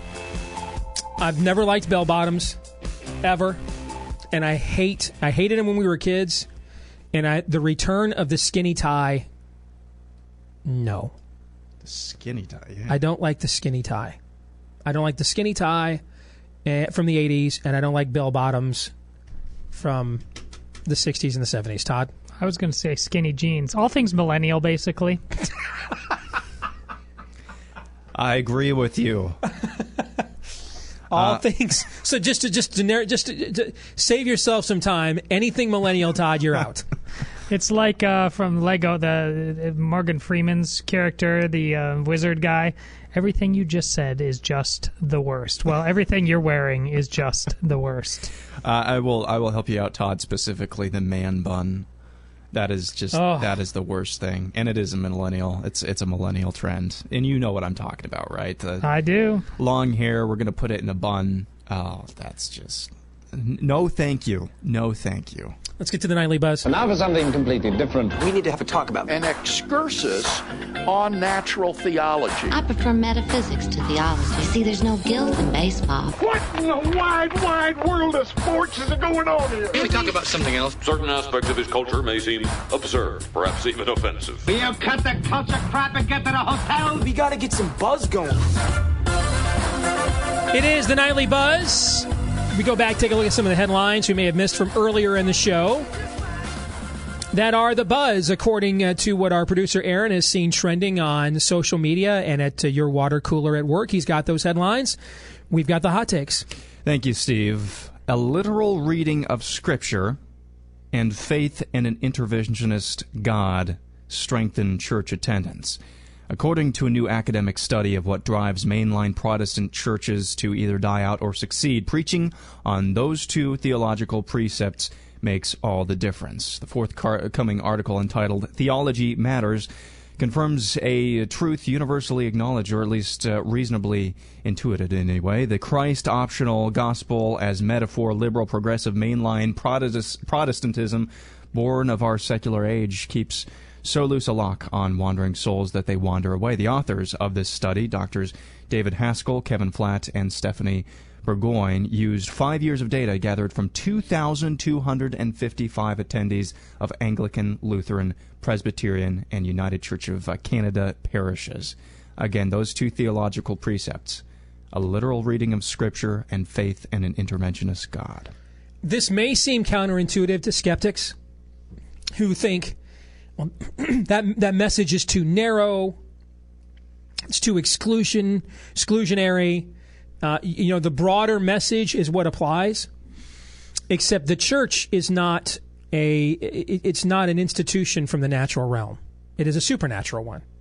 So it operates on a completely different economy than your corporation does or your small business does. It's got a totally different board of directors and a little bit different CEO. All right, so with that in mind, there is one parallel between the church and a business, in that a business has to know what its brand is, and it has to know who its intended customers are in order to build that brand and to build loyalty with those customers to get them to come, right? Well, that does apply to the church as well. It's just its brand is not the world's brand. So when the church decides it's going to peddle, Todd, what the world is peddling, why would I get up on a Sunday morning and go? Why? If why should I go on a Wednesday night when I can just watch Oprah when I get home from work, get the exact same thing, and she gives away money. She doesn't ask money from me. And her show's, quote, free. The only reason I would go, pardon the pun, en masse, is because I'm getting something I can't get from other institutions in the culture. If you're going to give me exactly what all the other institutions are going to offer, what is my incentive to come? Answer, none, unless I've got a personal relationship there, or I just really would prefer to get dressed up on a Sunday because I got nothing else going on. The only reason I would come is because you're offering me something I can't get elsewhere in the world. This echoes what I said last segment about sermons. It has to make you shift in your seat. It cannot just dump more of the baggage that's been dumped on you for the last 6 days by the secular progressive culture. It has to take those off, and it has to build you back up. And if it doesn't do that, it's not worth your time. And by the way, this is fantastic that we have these studies, but the essence of it is, no kidding. Actually talking about the real one true God, and not just making this as an extension of social justice, you're kidding. Well, what's the brand? The brand is we are a guidepost on a narrow road, heading where? Towards who we believe is the only one true God. Therefore, our brand in and of itself is exclusionary. Thus, we support and reinforce that brand when our message is as well, right? Exactly. Yeah. Next story. Designer Sophie Thiele, who has dressed Michelle Obama in the past, has announced she will be boycotting Trump and his wife, Melania, by refusing to lend her any of her designs.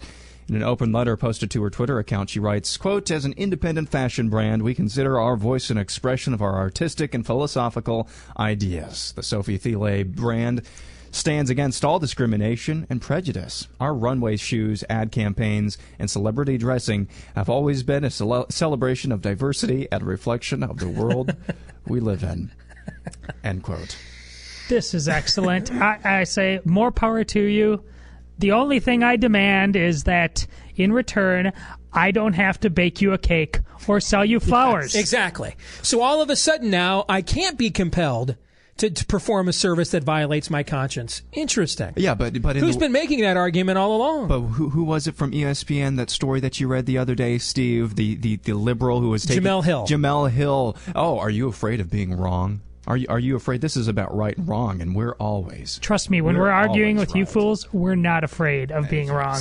No, in fact, I'm going to back you up on this. By all means, you should not be forced to perform a service that is anathema to your moral conscience as a private business owner. You should not be compelled to do that. That is one of the most tried and truisms of Americana. However, you're not allowed to say liberty for me and not for thee either. So if this applies to these designers, then it applies to Baron L. Stutzman, it applies to Aaron and Melissa Klein, and so on and so forth. So this is what Trump has done to... I mean, how long have we spent the last 2 years being forced at the point of a government gun? You must do this with your bathrooms. You must do this with their business. And instantly after Trump... They can't help themselves. They are exposing the fact that the emperor has no clothes. Be not afraid of these people. Not to mention, this is the same Trump who was okay with allowing the so-called transgender madness into the bathroom. This is the same Trump who's the first president ever to get elected on a platform of support of gay marriage, and they still can't help themselves. You're listening to Steve Deace.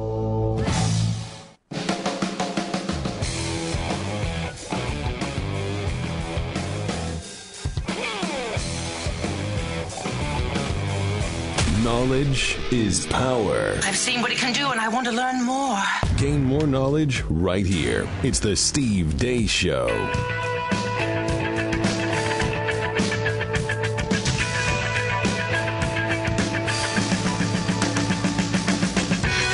All right, back here on the Steve Deace Show, powered by Conservative Review on the Salem Radio Network.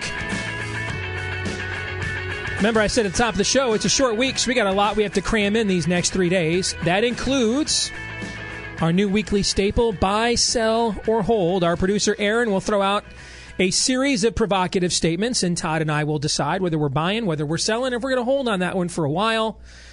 And we will explain, of course, why. Thank you, Steve. The Iran deal will be ripped up or at least heavily modified.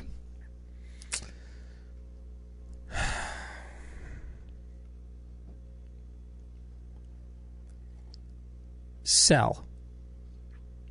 I want to say hold because I think there's a lot of elements in the Senate that would like to do so. But this is something that Donald Trump has been consistent about throughout the campaign. He was not for dismantling it on day one as a candidate. The fact he's considering Bob Corker, who essentially is its guardian protector in the Republican Party, as at least allegedly. Remember, I'm the guy telling you, cautioning you on names for all these appointments and stuff and everything else until the details are finalized. But his name's been thrown out there a lot. And he was its Republican guardian protector in the U.S. Senate. So I'm going to say sell, but again, it's because I'm using analysis relying on the consistency of Donald Trump, Todd, and that's always an iffy proposition. I'm saying sell because I think these things in Donald Trump's mind are just naturally fungible anyways. I mean, the minute he decides he doesn't care about this, he won't care about it, and he'll do a de facto rewrite of it. In 2 months, we will look at Donald Trump's cabinet and call it the most conservative presidential candidate of the modern, or cabinet of the modern era. What's the modern era? Modern era, I should say, of the 21st century. Let's change it to that, which is not that. So you're including the George W. Bush? George W. Bush, yeah. I'm going to say buy. At the trajectory that it's going. On the trajectory yes. we're on, I'm going to say buy. But again, I'm not confident, only because this is very low bar, by the way. Well, yes. And, you look at, George W. Bush's attorney general was one of us, John Ashcroft, a culture warrior. Jeff Sessions is one of us. So there's kind of a wash. But some of the other things that are being discussed so far, I think it will end that. I think, Aaron's question really is it'll be more, the cabinet's makeup will look more conservative than George W. Bush's initially did. I think that's very possible. I'm going to say buy. And on the trajectory we're on, but I also think that with Donald Trump, all trajectories are possible, Todd. I think buying is sound on not only the trajectory that we're on now, but the trajectory that was expected by the people demands it. Now, again, it's like the article with Nicholas Kristof saying that newspapers should end up having more conservative voices. What are you going to do after that to demand that it happens? Are these the kind of conservatives with backbone who are going to do more than just say they've arrived? Are they going to act? One of Donald Trump's children will hold an official position within his administration at some point during his tenure as president. Oh, I think that's the easiest statement yet. That's a buy for sure. What that will be, well, especially if you consider the in-law, you consider the son-in-law Kushner, for example. I think that's a definite buy. Todd, don't you? I think that's a lock. Well, I was going to say sell, but only because the family they're there automatically. They don't have to have an official position. True, but if said one of them wanted to have a future beyond this, that's a line on a resume, right? More buy, sell, or hold next. You're listening to Steve Deace. So what if I told you every phone call you make is helping to fund progressive causes and politicians like Planned Parenthood and Hillary Clinton? you'd probably stop making phone calls, right? Well, the fact is your current phone carrier is using your money to undermine your beliefs, and there are progressive radical liberal phone companies spending tens of millions of dollars to remove conservative leaders from office and fight for liberal social change. So what's a patriot like you to do?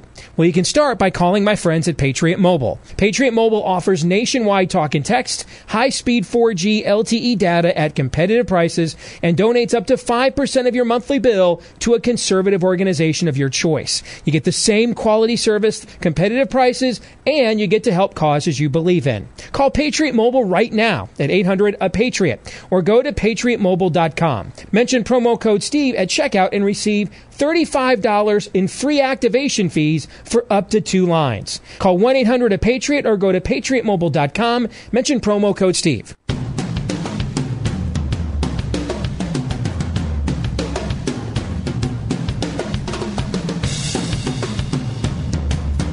If it's true and you still don't like it, that's a you problem. You're listening to Steve Deace.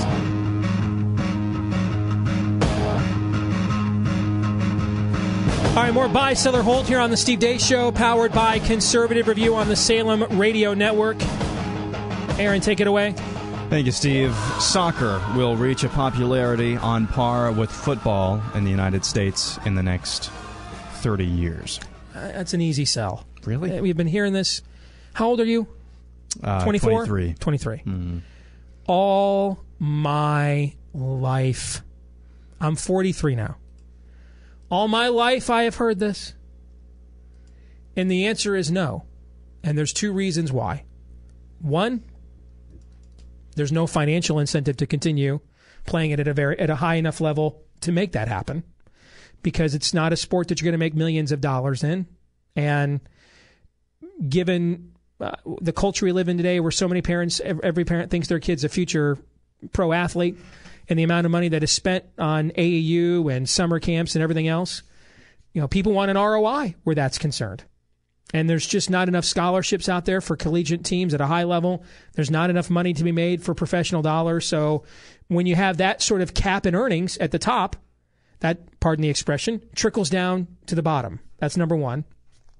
Number 2, they don't score enough points, which might be the reason for number 1. But I think to me, that's an easy sell. And that has nothing to do with my personal feelings on the game whatsoever. I have those personal feelings. I covered the game for several years as a sports reporter. My personal feelings on the game are driven by the analysis I just gave. It caps out. You see this in high school. You see a lot of young kids play soccer when they're little and they're younger. And then what happens when they become 14, 15, or 16? They gravitate to where? Football or basketball. Why? Because it's more exciting. Well, and you know what makes it more exciting? There's more points, more scoring. More scholarships, more money to be made. That's true. Okay, so I think until that changes at the top, then there really isn't an incentive for people to continue investing in this, well into the late teen years. Well, the last part I take issue, and I'm deeply immersed in this because of the club aspect of things. Soccer has made sure, and other sports now, you can get so immersed at the elementary and middle school level already in a very highly branded, highly competitive aspect that's hard to put away just because you're in high school. And kids are self-selecting to be single sport athletes of all kinds, including soccer. But you are right about the points. And also, the women's soccer team is so much better than the men's soccer team. I pretty much watch way more women's soccer than men's soccer. But unless and until the men's soccer team runs deep into the World Cup, that's a problem too. You just don't have a team that's even close to competitive on an international stage. Michigan at Ohio State 2016 will be seen as the biggest regular season Big Ten game in the last 2 decades. You mean in terms of ratings? In terms of ratings and importance of the actual game. Because we haven't had a game like this where it's this huge rivalry. The last time two was top 4 ranked teams, and yes, we had 1 versus 2, right? That was 10 years ago. Yeah, that was 10 years ago. That was the year that was when the week that Bo died. Was that game?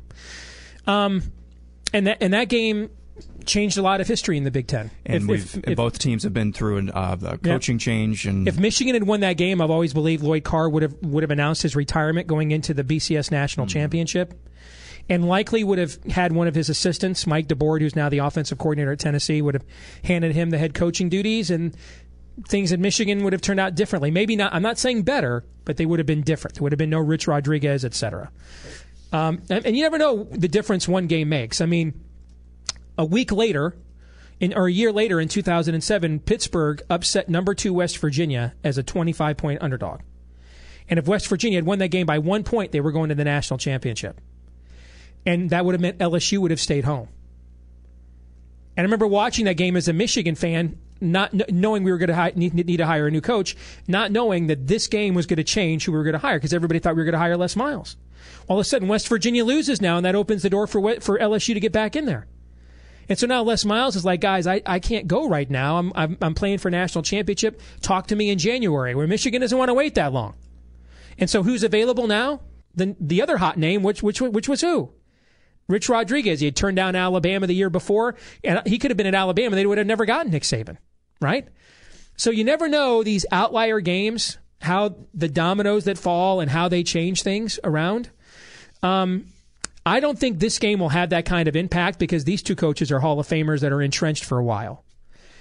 I think it will be the most watched college game of this season. I think it'll be the most watched Michigan-Ohio State game in at least 10 years, or Big Ten game since at least that game 10 years ago. But because of the stability right now within the two programs, Todd, I don't think it has, multi-year ramifications like some of the examples I just gave did. I can't argue with a bit of that, but because I can't think of a game that would rival the game that we're talking about, I would buy. Another at least 3. Oh, I don't think I said sell. I forgot to say sell. Okay. Okay, so you're I selling explained that. why Okay. I sold that, but didn't actually say sell. That was a very good explanation. Let's see. At least 3 pop culture celebrities and icons will follow in Donald Trump's footsteps in 2020 and run for president. Sell, but I do think the Democrats will nominate somebody that has never held elected office. I think will be their 2020 nominee. And I think it'll be somebody like a Jeff Bezos or somebody like that who has some pop culture appeal, obviously. He's your hipster progressive business, billionaire mogul. But I don't think you'll see like 3 of them now. I mean, what you're talking any office at all? I should say president. Okay, president. Yeah, that'll be too many. I'll say sell, but I think there will for certain be one. Sell, but I was going to go. You're going to see a lot more of this at the level of Congress, though, and state houses, things like that. It's going to happen. Broadcast television corporations will eventually go the way of the newspaper industry. I think that. And that's a crazy thing to think about. At least, even 10 years ago, that was crazy. But the way the internet is going, and even with all of these digital companies like Twitter and Facebook trying to buy up sports, which is the last vestige of solid profitable. That's the last remaining anchor programming there is, live sporting events. And so, if that's no longer on the table, then what is the anchor? There isn't one. It's anchors away. So that might be crazy to say right now, but 10 years ago it was crazy to say that 10 years from now about the newspaper industry, Todd. That's why buy again. That's all I got. We'll come back, wrap things up here in a moment. You're listening to Steve Deace.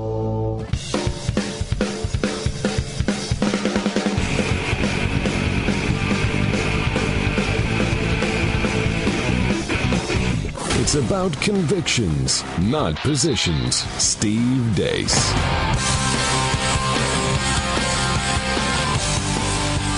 And we're back to wrap it up here on a Monday, on a short Thanksgiving week here on the Steve Deace Show, powered by Conservative Review. So what did we learn here tonight? Todd, you're first. What'd you learn this evening?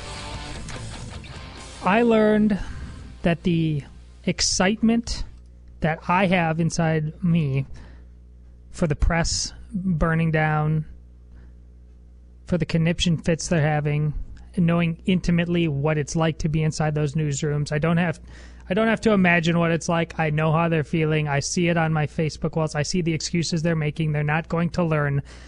But as much pleasure as I take in that, we need a free and functioning press. It is a huge problem that we don't have one. And so we can, when we talked about the bender that we're on right now, remember, we cannot be perpetually drunk as a people. We have to sober up. We have to realize that once Trump gets in, it's not going to be good enough just to constantly being rock'em sock'em robots with one another. We have got, and Steve has accurately said, yes, a presidency is 4 years. This first year has got to be a huge one. It has to be a game changer. It cannot be nipping around the edges. You need to get rid of Obamacare. You need to get rid of entire departments that we've been talking about forever, but we just answer like on Quiz Show, and sometimes guys like Rick Perry don't even get that right. The Department of Education, gone, showing that we can function as a people without big daddy government getting in the way. So I've learned that right now that we are very, very, very happy. Just being happy, that's not good enough in the long run. I want to say this without coming off as, I don't know, some sort of person who sticks his foot in his mouth somehow. What I have learned from watching the left over the last few weeks is that they don't, as much as we want to, we should not scorn them. As much fun as it is, as much as we would like to hate them, as much as we would like to say all manner of things about them, what they really need is our pity, because progressivism is a cancer. They don't know it. It inhibits free thinking. It inhibits your mind to actually consider other possibilities. They don't know these conniption fits that they've been throwing. They don't know anything else than to do this. And so I think what I've learned and what I've tried to at least set my mind on is to pity these people. Yes, we should never be afraid to shrink back and tell the truth, but above all, I think they need pity. Well said, both of you. We'll be back at it again tomorrow. Until then, John 3:17.